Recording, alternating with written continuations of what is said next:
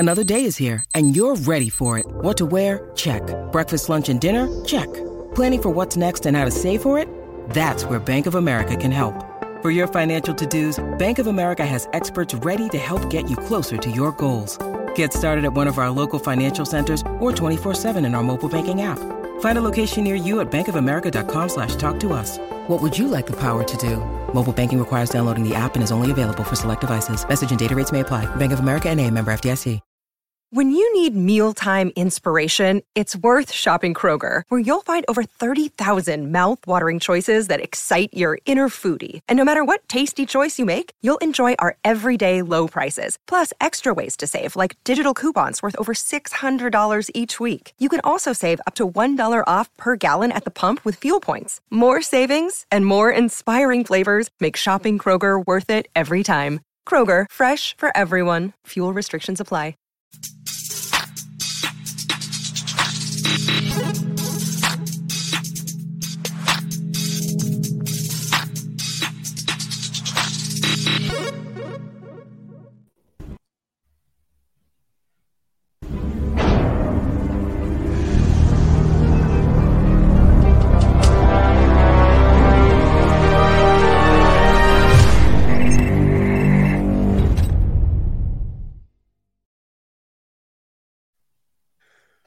Welcome to Man vs. Machine. I'm Theo Greminger. I'm back again this week with Bradley Stalder, and I'm pleased to be joined with Dario Offstein.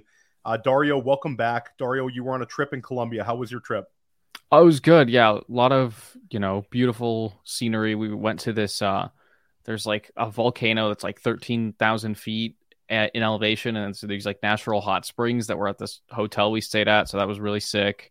One of my cousins got married, so that was the main reason for the trip.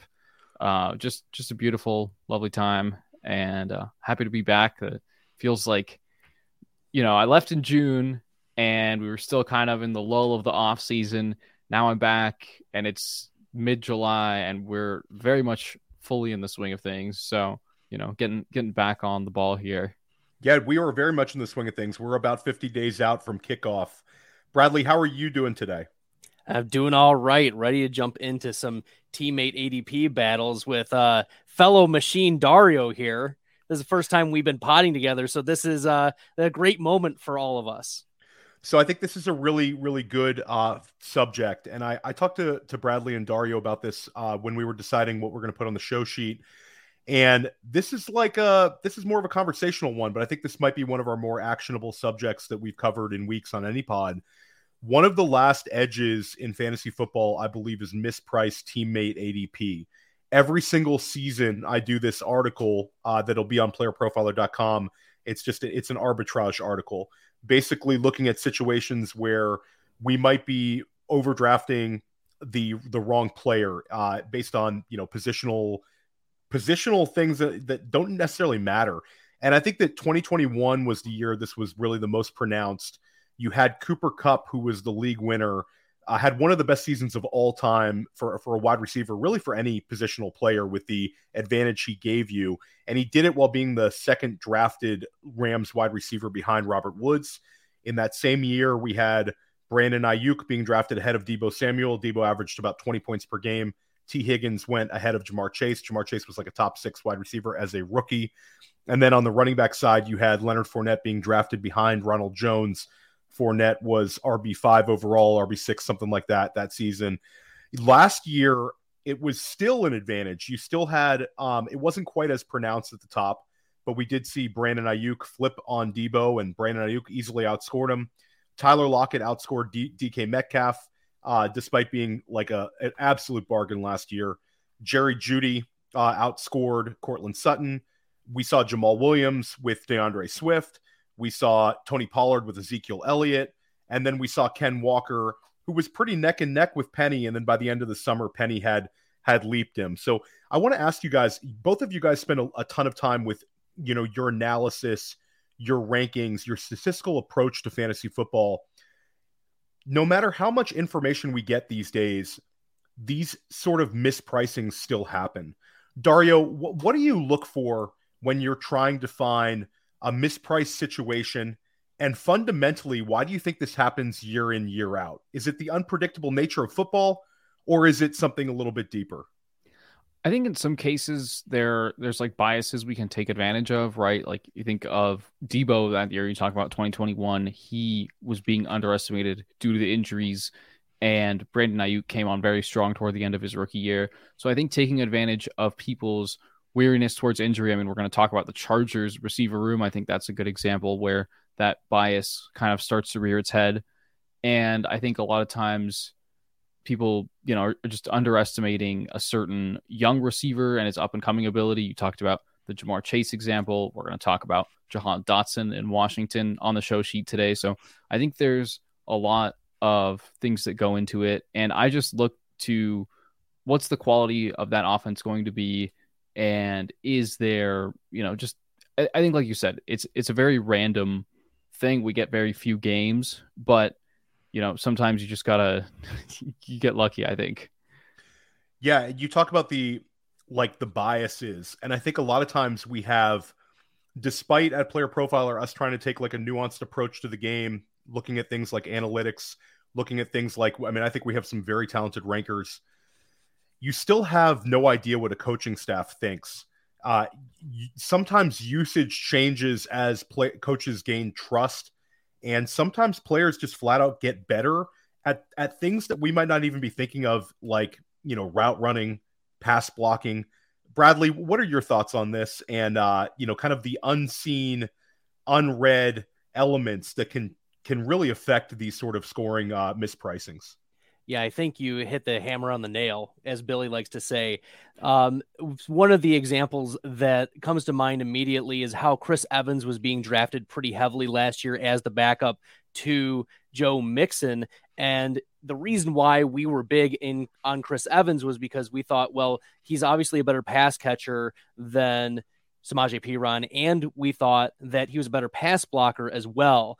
But what we underestimate sometimes is that players want to get better at the game, and they'll practice and improve. And that was one of the reasons that Samaje Perine beat out Chris Evans, and not only beat him out, but was a usable fantasy option from week to week sometimes. So I think one of the things we underestimate is that some players do get better and continue to ascend. And so those are some things that we want to be watching. Is this the second season in a particular player's offense, behind the offensive coordinator and the coach, this continuity behind the offensive line for a quarterback. And I think another thing that we need to keep in mind is, have these players spiked before? Have we seen upside from these particular players, whether it is in college or their athletic profile is awesome, or in the handcuff situations, have they stepped up and been the player? Because sometimes there are injuries, like Dario mentioned earlier, that a player can step up and then significantly outperform their teammate, or even go neck and neck with the player that they were being drafted behind. So I think we'll get into some of those examples here, but those are some things to keep in mind, is both the progression of players, the improvement, but also the handcuff situation that can extend into the season as injuries might happen. Yeah, I think the injuries are a big thing. And one thing we have here at Player Profiler that is something that you should consider purchasing is our Injury Finder app. It's really awesome, and we're going to get a chance to hear from the Podfather about it. And then we'll be back, and we're going to dive into some teammate situations that I think could really flip fantasy leagues this year. And I'm really excited to hear Dario and Bradley's thoughts on them. Hey, you're in your fantasy draft and someone says, hey, that guy's injury prone, I don't want him. And you're like, I don't know, I don't think you can predict injuries. Well, guess what? Now you can! Injury proneness is real! At Player Profiler, we have the data on these players, and it's all in the Injury Finder app. Their injury track record back through time, exactly where they were injured, how severe it is. We look at the BMI data, and we crunch it all together, and we give you probabilities that a player will miss multiple games this NFL season, as well as the complete database of NFL injuries and the ability to compare two players and look at their injury track record. The Injury Finder is powerful, and it's only $5. If it's worth it to have that peace of mind when you're drafting, go get it. Mother's Day is around the corner. Find the perfect gift for the mom in your life with a stunning piece of jewelry from Blue Nile. From timeless pearls to dazzling gemstones, Blue Nile has something she'll adore. Need it fast? Most items can ship overnight. Plus, enjoy guaranteed free shipping and returns. Don't miss our special Mother's Day deals. Save big on the season's most beautiful trends. For a limited time, get up to 50% off by going to BlueNile.com. That's BlueNile.com. Welcome back to Man vs. Machine. Guys, we have to start at the wide receiver position. That's really where the bulk of our conversation is going to be. Guys, before we get into like the ones that you might expect, I really wanted to start with the three big ones. And these ones are kind of at the top of the food chain. These are all very interesting situations because you have the wide receiver one, the perceived wide receiver one in this offense being drafted in the first round, and the wide receiver two is going either in the second round or the very beginning of the third round. So I wanted to start out with Tyreek Hill and Jalen Waddle. Tyreek Hill right now is going off the board on Underdog as wide receiver 4 overall, and Jalen Waddle is going off the board as wide receiver 11. Last year, both of these players finished inside of the top 8 at the position in PPR leagues. Both smashed their ADPs. Both were phenomenal. We saw Jalen Waddle score differently in his rookie season and this past season. His rookie season, he set the record all time for most receptions by a rookie. Last year, he was doing it in different ways, a little more splash plays. Tyreek Hill saw a career high in targets. He had about 170 of them. Unbelievable season. And his touchdowns were actually down. So where are we at here? Is this a correct pricing in terms of the gap? And what are the chances that you give that Jalen Waddle can outscore Tyreek Hill this year? Dario. I mean, I think that the gap is certainly deserved. Between these situations that we're about to talk through with the alphas and the solid, like top tier number 2 receivers that would be number 1 on most other teams. Top of the food chain. That's the vernacular. Exactly. These top of the food chain guys, I think that the target discrepancy between Hill and Waddle is probably the most extreme of these 3 situations. Tyreek Hill was extremely impressive when you look at targets per route run last year, led the league 33.6% target rate. So I think he was in this offense. Mike McDaniel has really utilized the strengths of these players and keyed in on getting the ball in Tyreek Hill's hands. And I think that he was there was as clear of a gap here as there is in any of those other situations. I think it's justified. However, Jalen Waddle is also, 4 or 5 years younger than Tyreek Hill. He's just as explosive, and it could just be that, Tyreek Hill loses a step. And I would say there's still probably a 20-25% chance Jalen Waddle is the higher scoring of the 2 players, just because, like we said, the unpredictable nature of fantasy football. Bradley, so just to put this in perspective, last year, Jalen Waddle, what he did it on 117 targets and only 75 receptions. Like, is there a scenario where Mike McDaniel is sitting back this offseason saying, whatever I got to do, I got to get 140 targets for Jalen Waddle, even if that means taking 10 off of Tyreek Hill? Because I think once we get into and I'll go right back to Dario real quick. If the target total gets to 140, Dario, like these 2 guys combined for an over 50% combined target share. But if we get him to over 140, then do you kind of pump your 25%? I mean, I think that it's hard to really assign those percentages too much. Like, yeah, if I could promise today that Waddle would get to 140, then yeah, maybe it's 35%.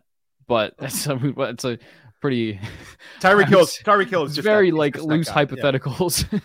Yeah, no, for sure. We're trying to keep everybody on the edge here today. Bradley, want to follow up with you. How do you view this situation? Is this a situation where both players are just absolute smashes at ADP, or is there one you prefer? And I want you to follow up on what Dario talked about with what percentage chance you give Waddle to actually outscore him this year.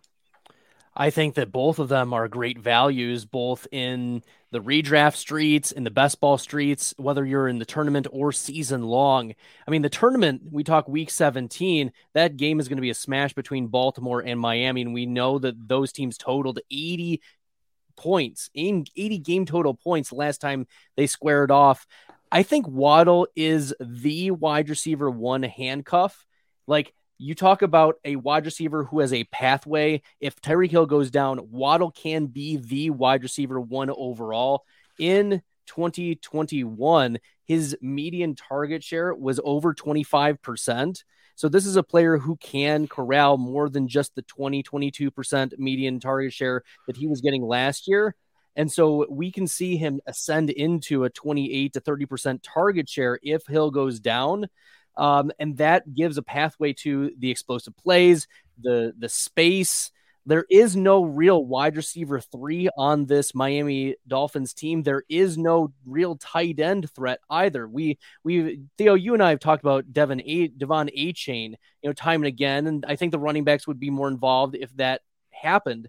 But that's why I'm drafting a lot of Waddle. Not only did he put up the top 8 wide receiver numbers last year, and I think he can repeat it with the target shares, with the space, with the boom plays, but also he has the contingency upside that almost no other second wide receiver on the team can provide. So I'm drafting a lot of Hill because we saw the boom plays and the immense target share that was manufactured for him.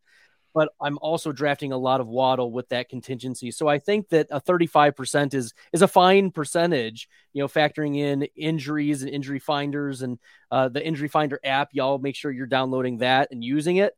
But I think that all injuries aside, I think that there's still a decent enough chance, like we're talking 30-35%, that it's Waddle over Hill. But I'm not confident to go higher than that.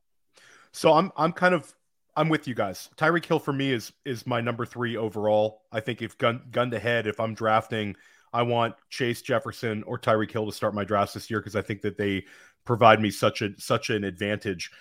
Dario, very quickly, we talk about the success of the wide receivers in year 2 of Mike McDaniel. Do you think Tua Tagovailoa outperforms his quarterback 10 underdog ADP? And you could take it as a points per game. We don't need to think about, the whole season because we do worry a little bit about injuries. But from a points per game perspective, is he being slightly underrated in year 2 under McDaniel? I think a little bit. It's tough to say because, you look at the 9 quarterbacks ahead of him and probably 7 of them have elite rushing upside and floor, or at least significantly more mobility than Tua. So I think that ADP is justified. And in fantasy football, we're all chasing ceiling. So Deshaun Watson is more likely to give you that QB1 overall season than Tua is.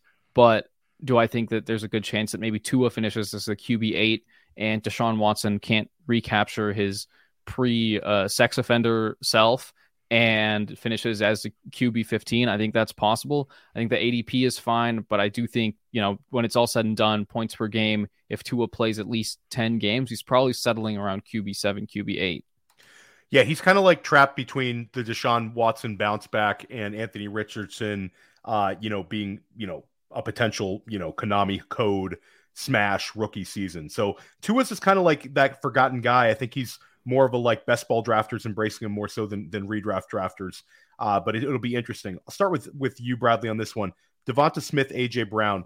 These two had a kind of convergence, I'd say in the end of May, early June. Devonta Smith was getting drafted a little bit higher. AJ Brown was getting drafted slightly lower. Now it's up to AJ at wide receiver 6 and Devonta Smith at wide receiver 13. So slightly larger gap. You see Devonta Smith going a little closer to the 2-3 turn than maybe he was a month ago. He's more a little like mid-second then. I'm an AJ Brown guy. I'm all over AJ this year. Are you on Devonta Smith or AJ Brown? Who is the better value? And what percentage chance do you have for Devonta Smith in year 3 actually outscoring AJ Brown? I think that AJ Brown is the better value. And I think that Devonta Smith's stats, a lot of people will cite that from, week 10 onward, Devonta Smith had 8 or more targets every single week, and he was out targeting A.J. Brown during that time. But if we mention that, we also have to keep that data in context that Dallas Goedert missed almost all of that time.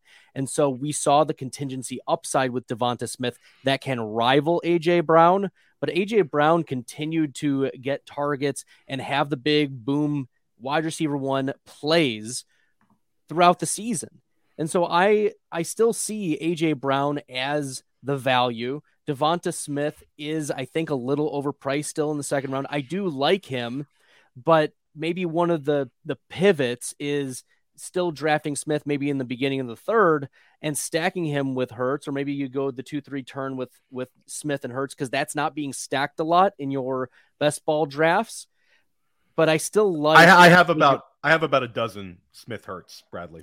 Yeah, look, you are a different animal here, Theo. But in the Best Ball Mania 4 streets, it's one of the least stacked among all of the top 4 round wide receivers or tight ends.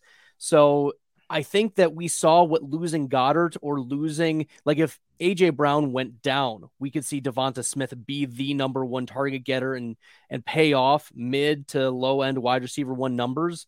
But he's not going to pay off without the injury. 6 of his 9 games with Dallas Goedert in the lineup had fewer than 50 receiving yards. That's not going to get it done from an investment of second round, early third round pick.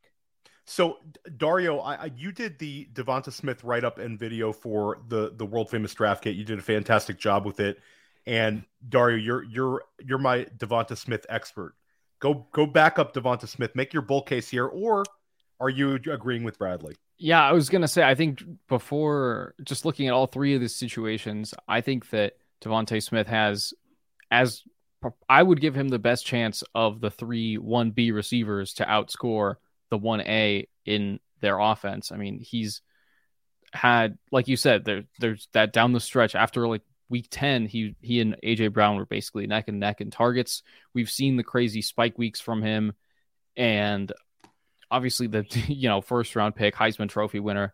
I think that he's got that upside. And when we look at Chase, Hill, and Brown, AJ Brown does have the most concerning injury history. And I think that this is going to be a case where this is the offense where I like both of these receivers the most to exceed their ADP. Like, this whole offense could just be a rising tide lifts all boats situation because of how little they had to throw the ball last year. They were so dominant. The defense was so good that they were in so many game scripts that they simply didn't even need to air the ball out. I think that both of them, AJ Brown and Devonta Smith, have elite air yards, elite targets per route run. And I mean, I think this is another case where Devonta Smith did do better than Jalen Waddle last year when they were both had to compete alongside the alpha in their offense. So I really like Devonta Smith as ADP this year, but you definitely got to keep drafting AJ Brown too. I think the whole offense is going to rise. I completely agree with you. This is an offense that I'm really betting on. I think Jalen Hurts obviously is a fantastic value as well. And Devonta Smith had 95 receptions last year. That's an Eagles record. AJ Brown had his career season, and I think both those guys are trending up. And also the whole, back in the day when Dario was a young man and Bradley and I were just a little younger, year 3 was a big year for wide receivers. Now they all take their big step in year 1, year 2, but year 3 can still happen. So 136 targets last year, Devonta Smith. I think there's still a little meat left on the bone. This one's real quick. We're all on Jamar Chase, correct? Yes or no? Dario? Yeah. Yeah. Bradley? Yes. Okay, so what is the scenario where T. Higgins? I don't see a scenario where he outscores Jamar Chase either. But right now, T. Higgins is being drafted as wide receiver 14. We've had in a number of seasons where T. Higgins, we've wanted more and more from a target perspective. He's a fantastic talent, an alpha type wide receiver, but we're really only seeing the 110 targets. What does it take for T. Higgins to get into the top 6 this year for wide receiver scoring? Dario, is he going to have to do it on the strength of touchdown catches, or is there a scenario you see where maybe, I'll bring this up, guys, Hayden Hurst had 54 catches last year. Is there a chance it's more condensed for the 2 wide receivers, and we'll throw a little Boyd and Mixon in there as well? Dario, is there a scenario where you see T. Higgins really beating this ADP, or is this sort of like he is what he is, a fringe wide receiver one? I think his only path to significantly beating this ADP is a Chase injury. We saw that last year for about a 4-week stretch. I mean, everyone was stacking Higgins with Burrow week in, week out in DFS because he was absolutely smashing those weeks. He was getting that elite target share. And it's a shame that we can't see him at that ceiling all the time because Jamar Chase is just, probably the best pure high upside wide receiver in the entire league. And I think that the reason you're paying what you are in ADP for T. Higgins is because there's always a chance that any NFL player gets hurt and you want some exposure to that contingent upside. But I do think if you're getting 17 games from Jamar Chase, T. Higgins is going to have a really tough time breaking 120 targets. But I do think that the biggest potential factor here as well is Tyler Boyd is really on a decline. Like last year, Tyler Boyd, people still think of him as a strong number 3 option in that offense, but there were games where he was just completely vanishing. I think his season target share off the top of my head was probably around 13%. We can double check that right now on his player page, but it's just, I think that's the biggest path to both Higgins and Chase getting that elite upside season. But I do think that with Higgins' cost, you kind of need a Chase injury to happen for him to really, really pay off. Anything to add, Bradley, or move on to the next one? I just want to say that I think T. Higgins, come at me, but I think that he needs to be a 3rd round pick, not a 2nd round pick. That even with Jamar Chase out those 4 weeks, Higgins only had a 25.8% median target share. He averaged, less than 15 fantasy points per game, despite being the number 1 wide receiver in that offense. Like, he had the opportunity to take the next step and prove that he could be an elite, like a dog eating beside another dog. And it just wasn't the case. And so we haven't seen the spike weeks that we want to see from T. Higgins. He has less than a 5% top 5 rate in his career. And so I'm just concerned that he's not offering the upside that you want when you're drafting him at the end of the 2nd round. And I mean, you're usually taking him at the 2-3 turn to stack with your Kelce's or your Mahomes or whoever. But that's T. Higgins is overrated. Put it on the Twitter. Okay. All right. So I'll say that just my take on this is it's the gravitational pull of the wide receiver position as a whole, right, where we see 14 of them going in this short pocket. Right. So it's pulling up the guys like T. Higgins and the DK Metcalfs, who are probably more like late 3rd round type guys, because these are the guys we're trying to hope that can, challenge the Olaves and the Devonta Smiths. So I think it's more of a gravitational pull. Guys, right, let's get into the really action. Oh, go ahead, Dario. Yeah, I was going to say, as we're talking about that 2-3 turn, you talked about that pull, that whole tier of wide receivers. I mean, right now, T. Higgins ADP is right by Jalen Hurts, but the running backs in that area, I mean, Josh Jacobs was the RB1 last season, and assuming all goes well with his contract, the upside is just as high. Ramondre Stevenson, now there's some question marks there. I mean, not that long ago, Tony Pollard and Saquon Barkley were going right behind these guys too. So I think that's starting to sort itself out a little bit, and the overreaction to last year's strong wide receiver season is starting to subside a little bit. But yeah, it's a tough button click right there with T. Higgins, in the tail end of the 2nd round. For sure. The 3rd round's a little bit choppy. There's some potential big downfall pockets right now. I think that's a great conversation for next week on Man vs. Machine. Guys, I want to keep this thing going. Let's get to the really actionable ones. One of the more polarizing conversations right now, people have a big opinion about this one way or another. Calvin Ridley right now is steamed up to 32 overall and underdog. He's going in the 3rd round in FFPC drafts as well, the high-stakes main events.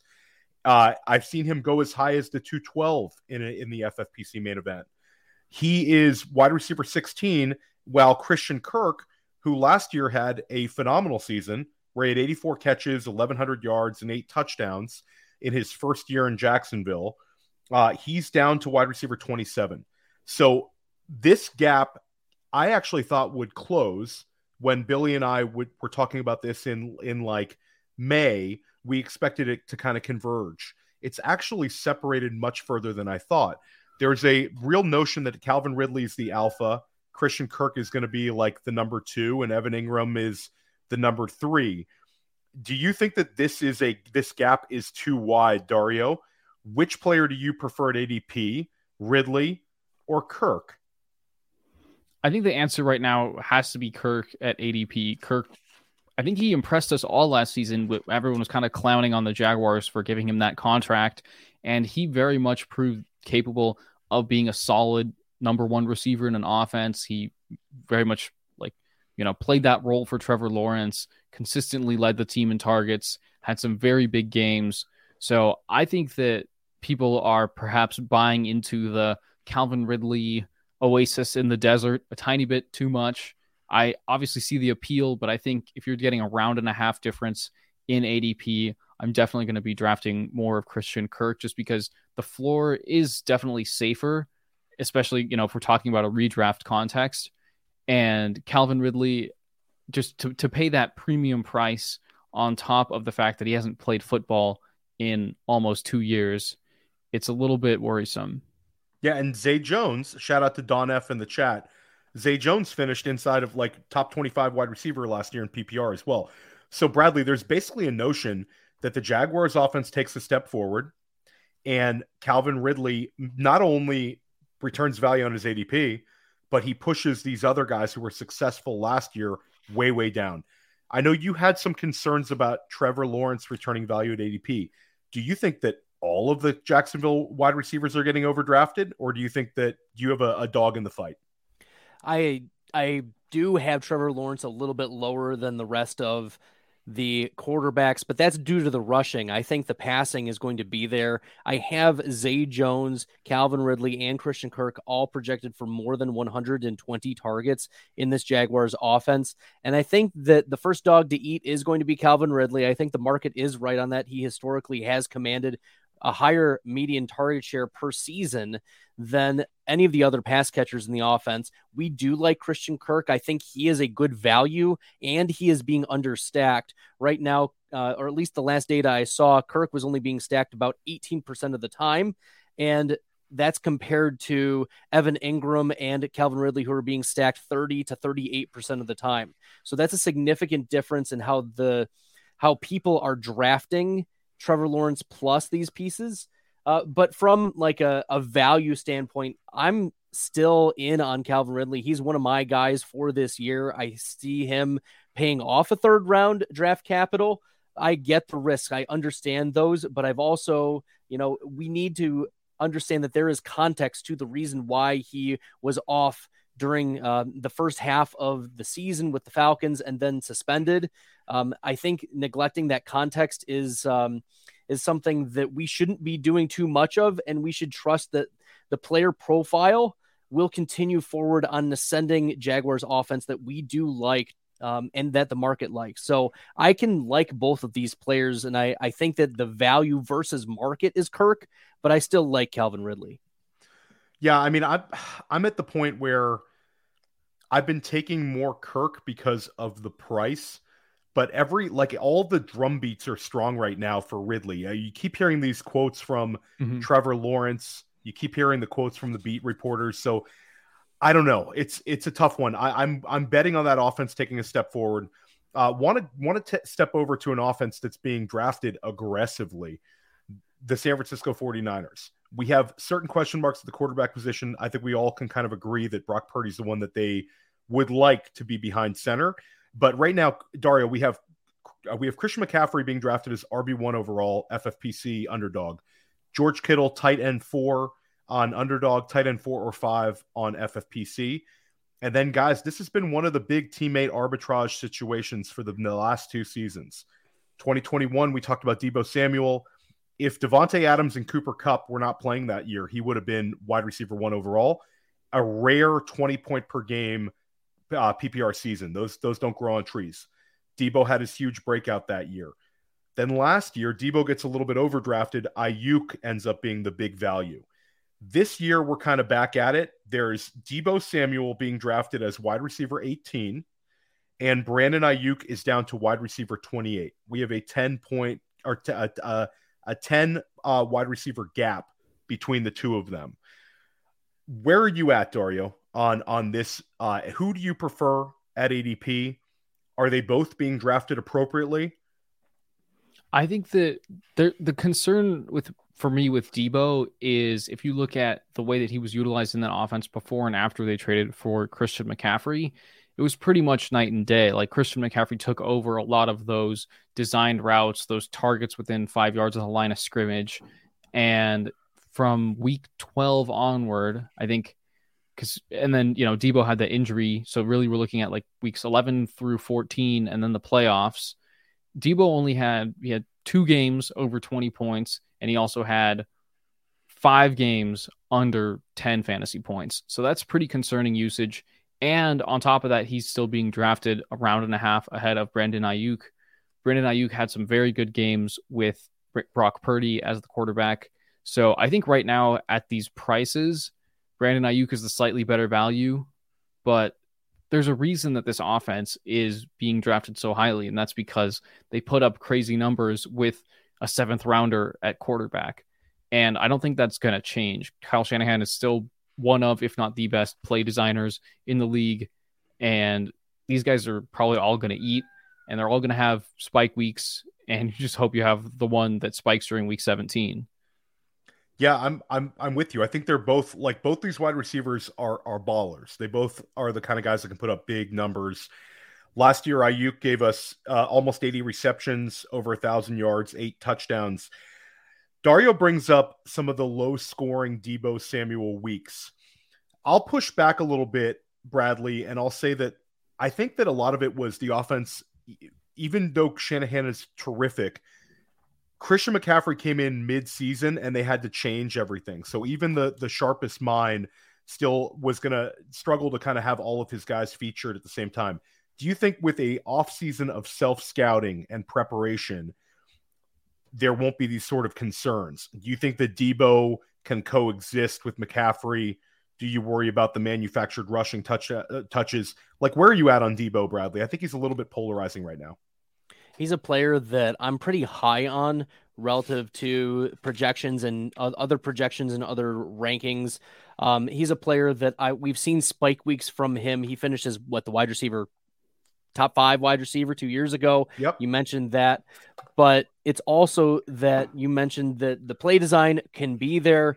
McCaffrey has dealt with injuries. Like we have seen him deal with those throughout his career. The running back position is cursed in San Francisco. We've seen with Eli Mitchell and countless other running backs coming before him, where even Deebo, has dealt with his injuries. And I think we also need to keep in context, last year, Deebo missed a lot of the practices and workouts with the holdout due to the contract situation that he was waiting for, and he wanted to be paid as a running back and wide receiver. So when you miss that significant offseason time with the team and holding out, that does affect kind of your role. And how Shanahan likes to put people in doghouses. I mean, look at Ayuk from a couple years ago. Look at Dante Pettis from a couple years ago. Look at Trey Sermon, right? There are players who just lose their roles, and then, they'll get their way back. They'll make their way back in the lineup. We've seen that with Ayuk. So I am more bullish on Deebo Samuel being back with the team, full off-season workout. And even last year, median target share for Deebo Samuel was 25%. So we got to have some confidence here that this yak monster will continue to produce for fantasy. Yeah, and last year, even despite the McCaffrey coming into town, Deebo still leads all wide receivers in rush attempts with 42. The year before he had 59. It was unbelievable. So that still is part of his game where you bring up contingent upside with some of these other players. Like, I think there's a lot of steam for Elijah Mitchell, but I will say that as a handcuff, I will say that if Christian McCaffrey goes down, Deebo Samuel, he's going to go nuclear in this offense. Guys, I want to take it over, stay in the state of California, and we're going to go to Dario's near his hometown with the Los Angeles Chargers. This is an offense that I think people are very bullish on right now. We have Kellen Moore taking over as offensive coordinator. there's like a lot of positive vibes about what's happening in Los Angeles. And you have Keenan Allen, who last year had another highly targeted season, missed some time, but when he closed the year out, he at a per game basis was doing great. You have Mike Williams, who was kind of, had his games, but left a little bit of meat on the bone, also missed time. So you have two wide receivers that missed time. And then you add in the first round pick in Quentin Johnston. Right now, we have Keenan Allen being drafted at wide receiver 19, and we have Mike Williams being drafted as wide receiver 25. So it seems like every single year lately, you're having to make a decision on one of these two guys at ADP, and they're always fairly close to one another. Now you have the X factor of the rookie wide receiver out of TCU, Quentin Johnston, where there's some positive vibes out of camp about his strong play. He's already passed Josh Palmer. He'll be on the field for 3 wide receiver sets. Where are you at, Dario, on trying to gauge this wide receiver core? Because we all like Herbert. We all like this offense. Who would be the wide receiver you would like to take shots on at ADP? I think both of them. But I'm kind of leaning toward Keenan Allen. He had, like you said, just impressive target commanding once he was back on the field. I mean, it was really frustrating last season with that hamstring injury that did cost him quite literally half the season. But when he was on the field, he was excellent, and he was still the number one target in that offense. I think that part of what Kellen Moore will hopefully bring to this offense is more of a vertical element. I think they got forced to throw the ball to Eckler more times than they really wanted to in terms of running an efficient NFL offense because of how bad the depth was in the wide receiver room. I mean, they were rolling out like Mike Bandy. You guys remember him? Stop it. You made that name up. So I'm just joking. I know he's a real person. Shout out to Mike Bandy. That's why they drafted Quentin Johnston. And I think that these guys are all going to eat. The thing that concerns me with Mike Williams is, I talk about targets per route run being just one of the best indicators of year over year talent. And Mike Williams' targets per route run peaked in 2021. It seemed like that upward trend could continue. I remember last year, I think his ADP surpassed Keenan Allen. It was an even hotter debate than it has been this offseason.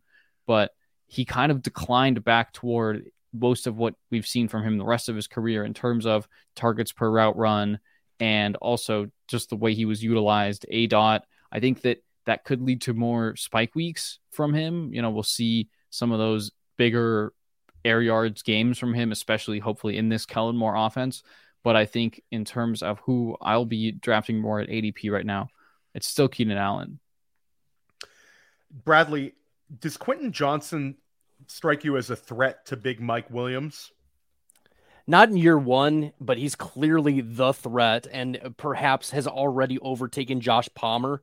And we saw Palmer as a contingent upside wide receiver last year, despite the fact that Josh Palmer is one of the worst wide receivers in the NFL.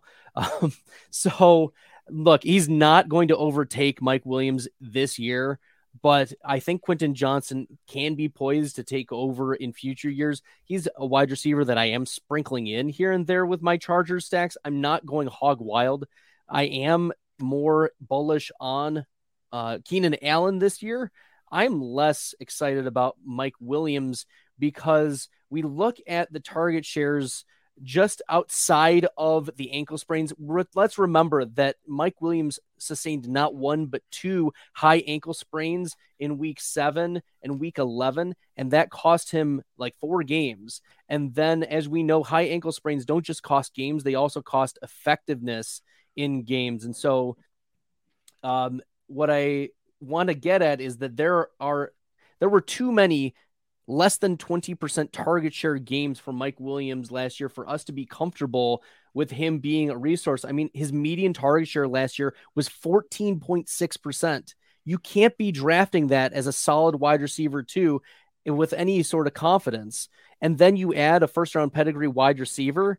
So Theo, I'm out on Mike Williams at cost right now, like a best ball final, sprinkle him in here and there. Cause I do like Justin Herbert, and I like the Chargers offense, but I have major concerns that Williams can be a consistent contributor, and I don't have a lot of confidence as a wide receiver 2 option.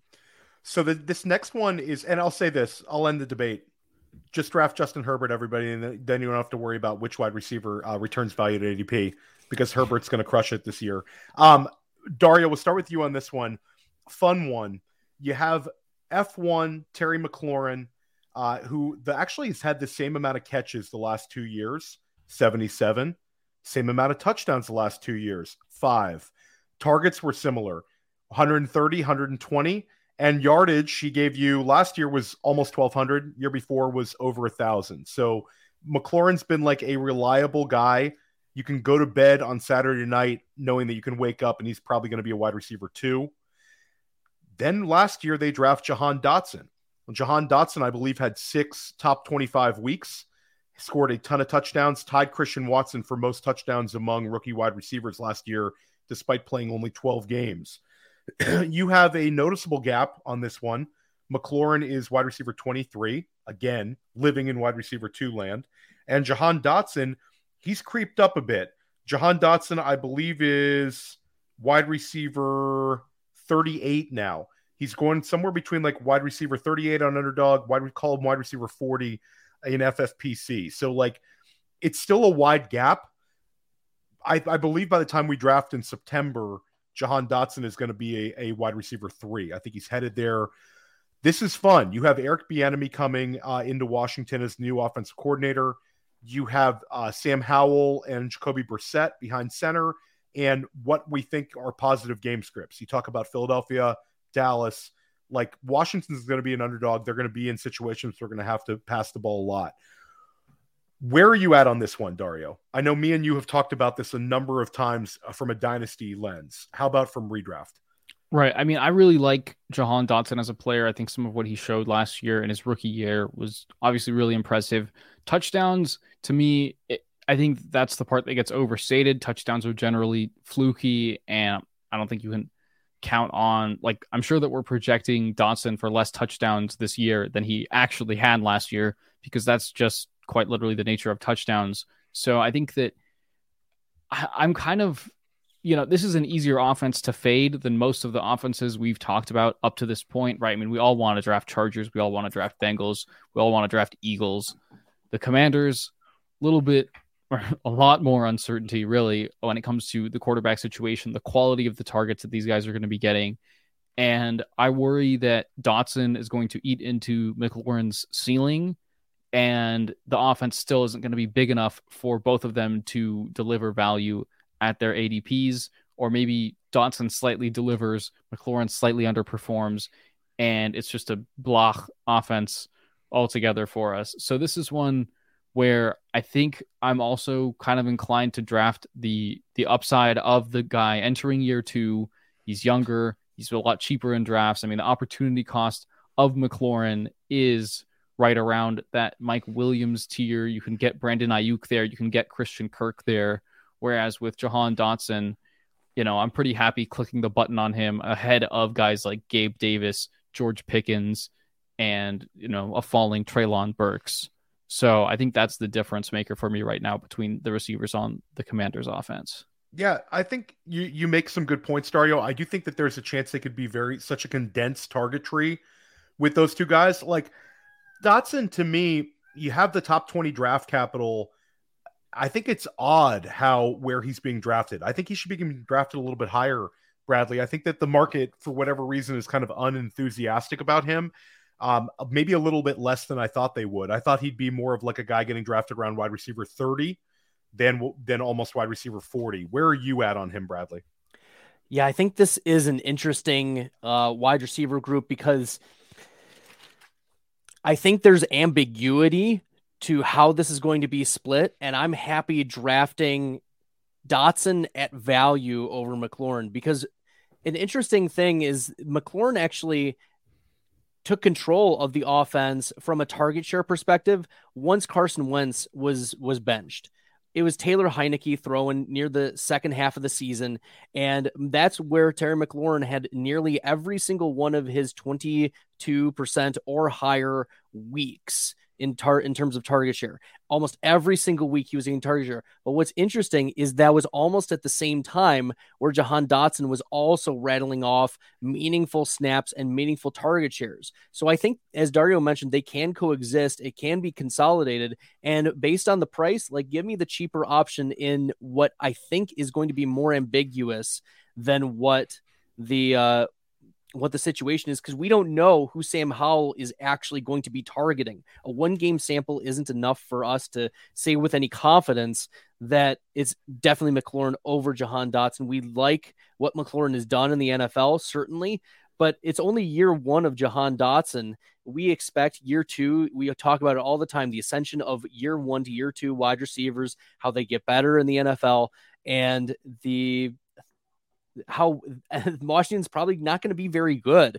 So I think that all of those factors are leading me toward drafting a lot of Jahan Dotson as well. And even if he gets into the late wide receiver 3s, I'm fine with that. Yeah, I think I'm with you. And I'll just say, like, McLaurin's one of these guys where I think if he would have been drafted to a better quarterback situation, like, we would look at him slightly different. He's the kind of guy that he's a very talented player, but hasn't given us one single 15-point per game season. He's never cracked it.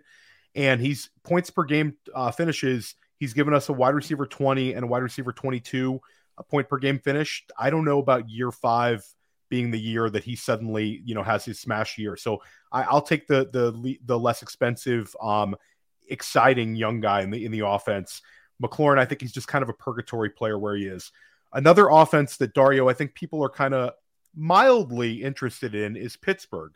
You have George Pickens a year heading into year 2, and you had Deontay Johnson, who has seen an incredible target share for 3 consecutive seasons, had a ton of catches for the 3 consecutive seasons, but last year had one of the more disappointing touchdown totals that anyone could have imagined. 0 total touchdowns, which I think has really pushed his ADP quite low. Right now, we see Deontay Johnson going off the board as wide receiver 29, despite another 86 catch season coming off of a 107 catch season in 2021. And George Pickens, the 2nd round pick last year, gave us 50 catches, 800 yards, 4 touchdowns, which historically is not bad numbers for a rookie. But I think analytics wise, left a lot to be desired. Doesn't separate, had a poor catch rate. He's being drafted as wide receiver 40 overall. So right now, Pickens wide receiver 40, Deontay Johnson wide receiver 29. How do you view these 2 players and this ADP situation? I think this is a case that's really interesting to contrast with the Commanders offense that we just talked about, because I think that a lot of the indicators that I like to look at to the quality of a receiver are there for Jahan Dotson more so than they are for George Pickens. George Pickens, it was weird. He showed some promise before Chase Claypool left Pittsburgh, and everyone was asking for him to get more routes. And, when that Claypool trade happened, it seemed like that was going to be the watershed moment for Pickens, but his efficiency actually declined. Like you said, he's not shown to be a particularly good separator. I do trust the Steelers when it comes to drafting wide receivers. I mean, if anyone's going to take a hugely unexpected leap, it could be Pickens, but I think Deontay Johnson is being severely undervalued because he had no touchdowns last year. I think that Kenny Pickett is pretty secure in his starting job and is only going to get better. They were improving down the stretch last season in terms of, metrics like yards per drive, just overall offensive efficiency. So I think Deontay Johnson is being drafted very close to his floor. He's going to continue being a guy who can average 8 targets per game consistently. And I'm sure Bradley can tell us about the median target shares, which were, absolutely kick ass. Bradley, take it away. Well, look, Deontay Johnson has risen from the 70s and even the 80s in ADP over the last couple of months. He's been one of the biggest risers in the best ball streets. And it's finally that we're putting out the projections. We're getting the stats out there. The common man is understanding that regression is happening. They're not overreacting. They're getting further away from last season and now looking toward this season and remembering that the target shares are pretty sticky year to year. Like that's one of the stickier stats that we can look to and trust is going to be consistent for us. And Deontay Johnson offers the target share consistency.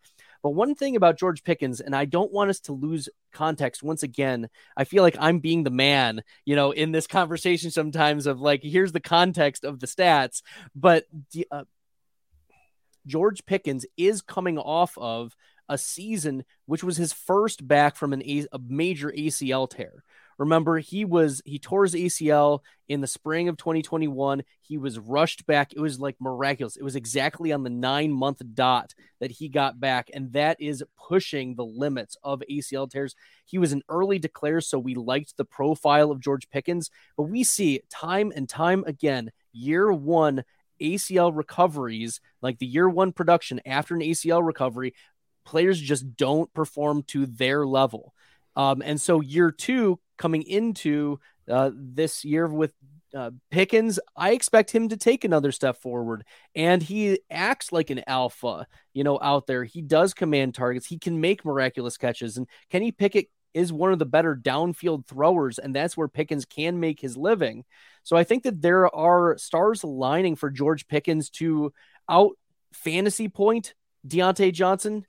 But, Johnson, I still think is going to have a higher target share, but it's a question of the depth of the targets, the quality of the targets, the red zone, end zone targets can be favored in Pickens' way. And so I think that Pickens is a player that, like, we shouldn't read too much into a first year back from ACL tear play of performance for him, especially given that he's so young and we expect a year two leap, all those things. He's primed for a big year two. I took George Pickens in the 8th round of an FFPC main event, and I thought that was like getting him in the 8th round based on where he could finish. I thought that was a really fine value. I think he's really, really beat up right now by a lot of people. And I think also throw out the fact that this is a interesting like room to gauge, because I also think Pat Freiermuth, who's entering year 3, like he almost cracked 100 targets in year 2. So that's a pretty high number for a year 2 tight end. Very interesting one. Want to get back at it here, guys. Let's talk quickly. Chris Godwin and Mike Evans. This is a very beat up Tampa Bay offense right now, Dario. Both of these guys are being drafted outside of wide receiver 2 land. Chris Godwin is being drafted as wide receiver 30 right now in Underdog. And Mike Evans is down to wide receiver 35. So they're very close in ADP. Which one do you prefer? And do you think that this offense as a whole is maybe a little bit too beat up right now? I think they're the right amount of beat up. This offense is not one that I think you want to get very many pieces of this season. But between these two receivers, I think, sticking with the player profiler brand here, you got to go Chris Godwin, just massively talented target earner. And last year, we talk about the context of a first season back from an ACL tear. Chris Godwin's 2022 season was one of the more impressive fresh off an ACL tear seasons we've seen. And he had the early re-injury in week 1 after having a very good game in week 1. And then it seemed like after week 6, he was getting 10 targets every single game.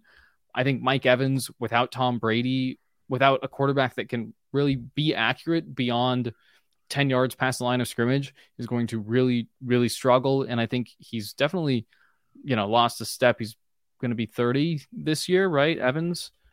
So it's just going to be, I think that Godwin is still the clear value between the two guys, but I'll be surprised if either of them is a top 15 wide receiver in fantasy for us this season. So that's what makes it a little bit tough to draft these guys when they're in the same territory as, we just talked about Deontay Johnson. I think Marquise Brown as the wide receiver 1 in Arizona down the stretch, if Kyler comes back, is very appealing. You're talking about Jackson Smith and Jigba, Tyler Lockett in that territory. So there's a lot more upside in some of these guys being drafted in that same range. It's very interesting, Dario, because we talk a lot about consolidation.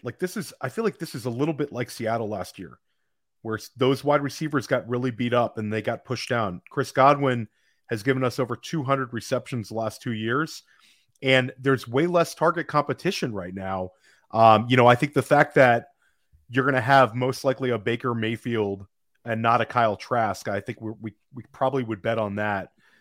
There might be a little less spreading the ball around, and a little more just getting the ball in the hands of like pretty decent players. So I might push back just a little bit. I think that this is a situation where I think you might want to take a shot. I think there's a chance they both beat ADP here. But Godwin, I mean, God, the guy's caught so many balls. He's such a good player. Bradley, where are you at on this situation? Yeah, I'm higher on Godwin than Mike Evans. Evans has the last 2 seasons median target shares of 20 and 21%. So that's not really the upside type of, actually 2 years ago, it was 17% was his median target share. So there is like a scarier median, a scarier mid level for Mike Evans. And Dario mentioned the age cliff could be coming we've seen these big bodied wide receivers arrive at the age cliff sooner than maybe your shiftier, some more often the slot type of wide receivers. And so Mike Evans is a player that is much riskier, but also he's the goal line wide receiver. If there's ever like a touchdown dependent wide receiver, it's Evans. And so I do lean Chris Godwin. I believe in his target share, another year removed from the ACL tear, as you mentioned, Dario. So I am more in on Chris Godwin, but I think it should be actually a further gap between Godwin and Evans as we are fading a little bit of this Tampa Bay Buccaneers offense. Want to go quickly? Let's go lightning round here, guys, because we're hitting an hour. Right now, the Buffalo Bills running back situation is an interesting one. You have year 2 James Cook, and he is being selected as running back 31. You have Damian Harris being selected as running back 38, the free agent signing from New England. Cook is the one people are betting on to have some receptions. Harris, in a perfect storm to protect Josh Allen, is getting a lot of goal line work, and he has a touchdown path. Dario, who is your preferred player at ADP right now? Cook or Harris? I think this ADP gap was a little wider maybe 2 months ago, and I would have said Harris. But with where things stand right now, we've seen the drumbeat start to come up for James Cook. I think that he's going to get targets, particularly if you're in a redraft PPR league. I mean, we've been talking about underdog ADP, half PPR versus PPR, I think is probably the deciding factor for me when we're talking about this backfield. If you're getting full PPR, I think James Cook is the way to go. If you're going for half PPR, I think roll the dice on Damian Harris, and you just have to hope that the Bills are trying to protect Josh Allen's body and they give him a little bit of that goal line work to Damian Harris. But I think that both these guys are still going to continue to get vultured at the goal line by Josh Allen, like we've seen with Devin Singletary for like his entire career up to this point. Bradley, Cook or Harris?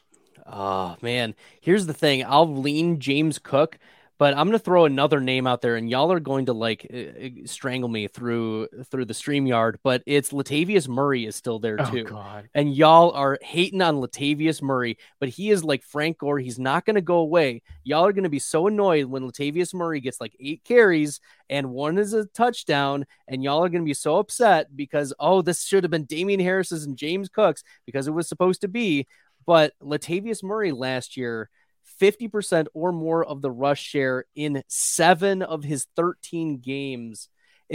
Look, this guy is he's like a cockroach. He just won't go away. And as much as we're annoyed by the fact that Latavius Murray is on the Buffalo Bills, Theo is shaking his head, but he's like, this is the gadfly. It's true though, that Latavius Murray is one of the last round selections that you should be considering it and pick in your 18th round, rotating through. And maybe that's if you're really torn on Cook or Harris, choose neither and try Latavius Murray. Guys, that's to be continued. Bradley, guys, we're over an hour here, so I just want to go quickly around. Just say the player you prefer at ADP. We don't have to add any context on this one. Philadelphia running back room. DeAndre Swift is at running back 23, and Rashad Penny has fallen down to running back 36. Better ADP value right now, Dario, Penny or Swift? Penny. Bradley. Swift. I will go Swift as well. Let's stick with the running backs here. Ken Walker is at running back 16 on Underdog. Zach Charbonnet, running back 33. Which do you prefer? Bradley, start with you. Walker. Dario. Also Walker. I think I'm going Walker too, but Charbonnet is kind of appealing there.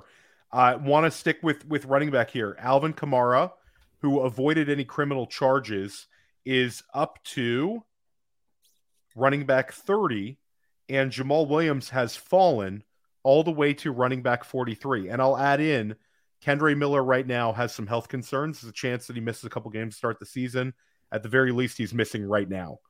Where are you at, Dario, on Kamara or Jamal Williams, 30 or 43? I think people are still anticipating a suspension for Kamara. But I agree with you. But I think that he pled guilty to the misdemeanor, but he avoided felony charges. So there's probably not going to be a season-long suspension. I think there's very likely a 4 or 6 game suspension coming. The ADPs are gonna shift because of that. Right now, draft your Williams and draft your Kamara shares once that suspension hits and his ADP drops. Good take. Where are you at, Bradley? I'll take Williams. I'll take Williams as well. And Bradley, Dario, it's a great point. There's also the civil matter, but I think at the end of the day, he kind of avoided the really, really big one with the outcome here criminally. Then we'll stick at the running back position, guys. Last one here, my guy Jahmyr Gibbs, who's steamed all the way up to running back 13 on Underdog, or David Montgomery at running back 24. Who is the better value, Dario?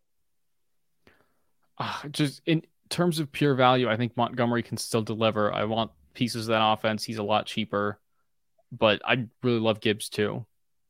So it is Montgomery or Gibbs, Dario. You Montgomery. Can't say both. I said okay. Montgomery. Okay, good. Montgomery.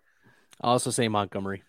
I will say Gibbs. It's Gibbs season. I'm shocked. Don't listen to these two guys over here. Guys, we're going to skip the tight ends because we hit an hour 5. This was so much fun. I hope that this was enjoyable for you to listen to. Dario, let everybody know where they can find you. Just on Twitter at Dario Offstein. Very, very easy one there. Bradley. Oh, and Bradley, yeah. You dropped another episode of Stack Hunters. Let everybody know where they can find that. Yeah, Tuesdays, 8 to 9 p.m., Stack Hunters. Next week, Justin Herzig will join me, and we're going to talk some best ball, probably best ball mania, and the Underdog Streets. You can follow me on Twitter at FFStalder. Yeah, that guy Justin Herzig's not a terrible best ball drafter. I think he took down the first best ball mania. Shout out to Justin Herzig. Does some great stuff from Establish the Run. Really, really, really sharp. That'll be a must watch or listen to. I'll probably watch that one though, Bradley. I'll choose to watch that one on YouTube. Go. But you can also listen to it as a podcast. So make sure you're listening to Stack Hunters. And then I'm going to be back here later this evening at 9:00 in the GOAT District. Jordan McNamara, a very, very strong dynasty mind, is stepping into the GOAT District. That'll be a fun conversation. He was on Mind a Mansion a couple months ago, did a great job. He's going to be with us tonight. We're going to talk about a lot of these second-year wide receivers. I know he is a big George Pickens hater, so we're going to be. I'm going to be, picking his brain a little bit about why so much hate, guys. Anyway, thanks for joining us again. Stick with Player Profiler all July, all August. We're going to crush it. We're bringing you fantastic guests and fantastic shows, and everybody have a great evening. Hey, I want to take a moment to thank you for tuning in. It's important to me that all of our media be free. This is only possible because of you allowing a true independent sports media enterprise to thrive unlike any other in the business. So please subscribe to the All In Package to continue to make all this possible, to ensure that all of our stats, information, data, content is available to you, especially you, the people that get the site and get the show.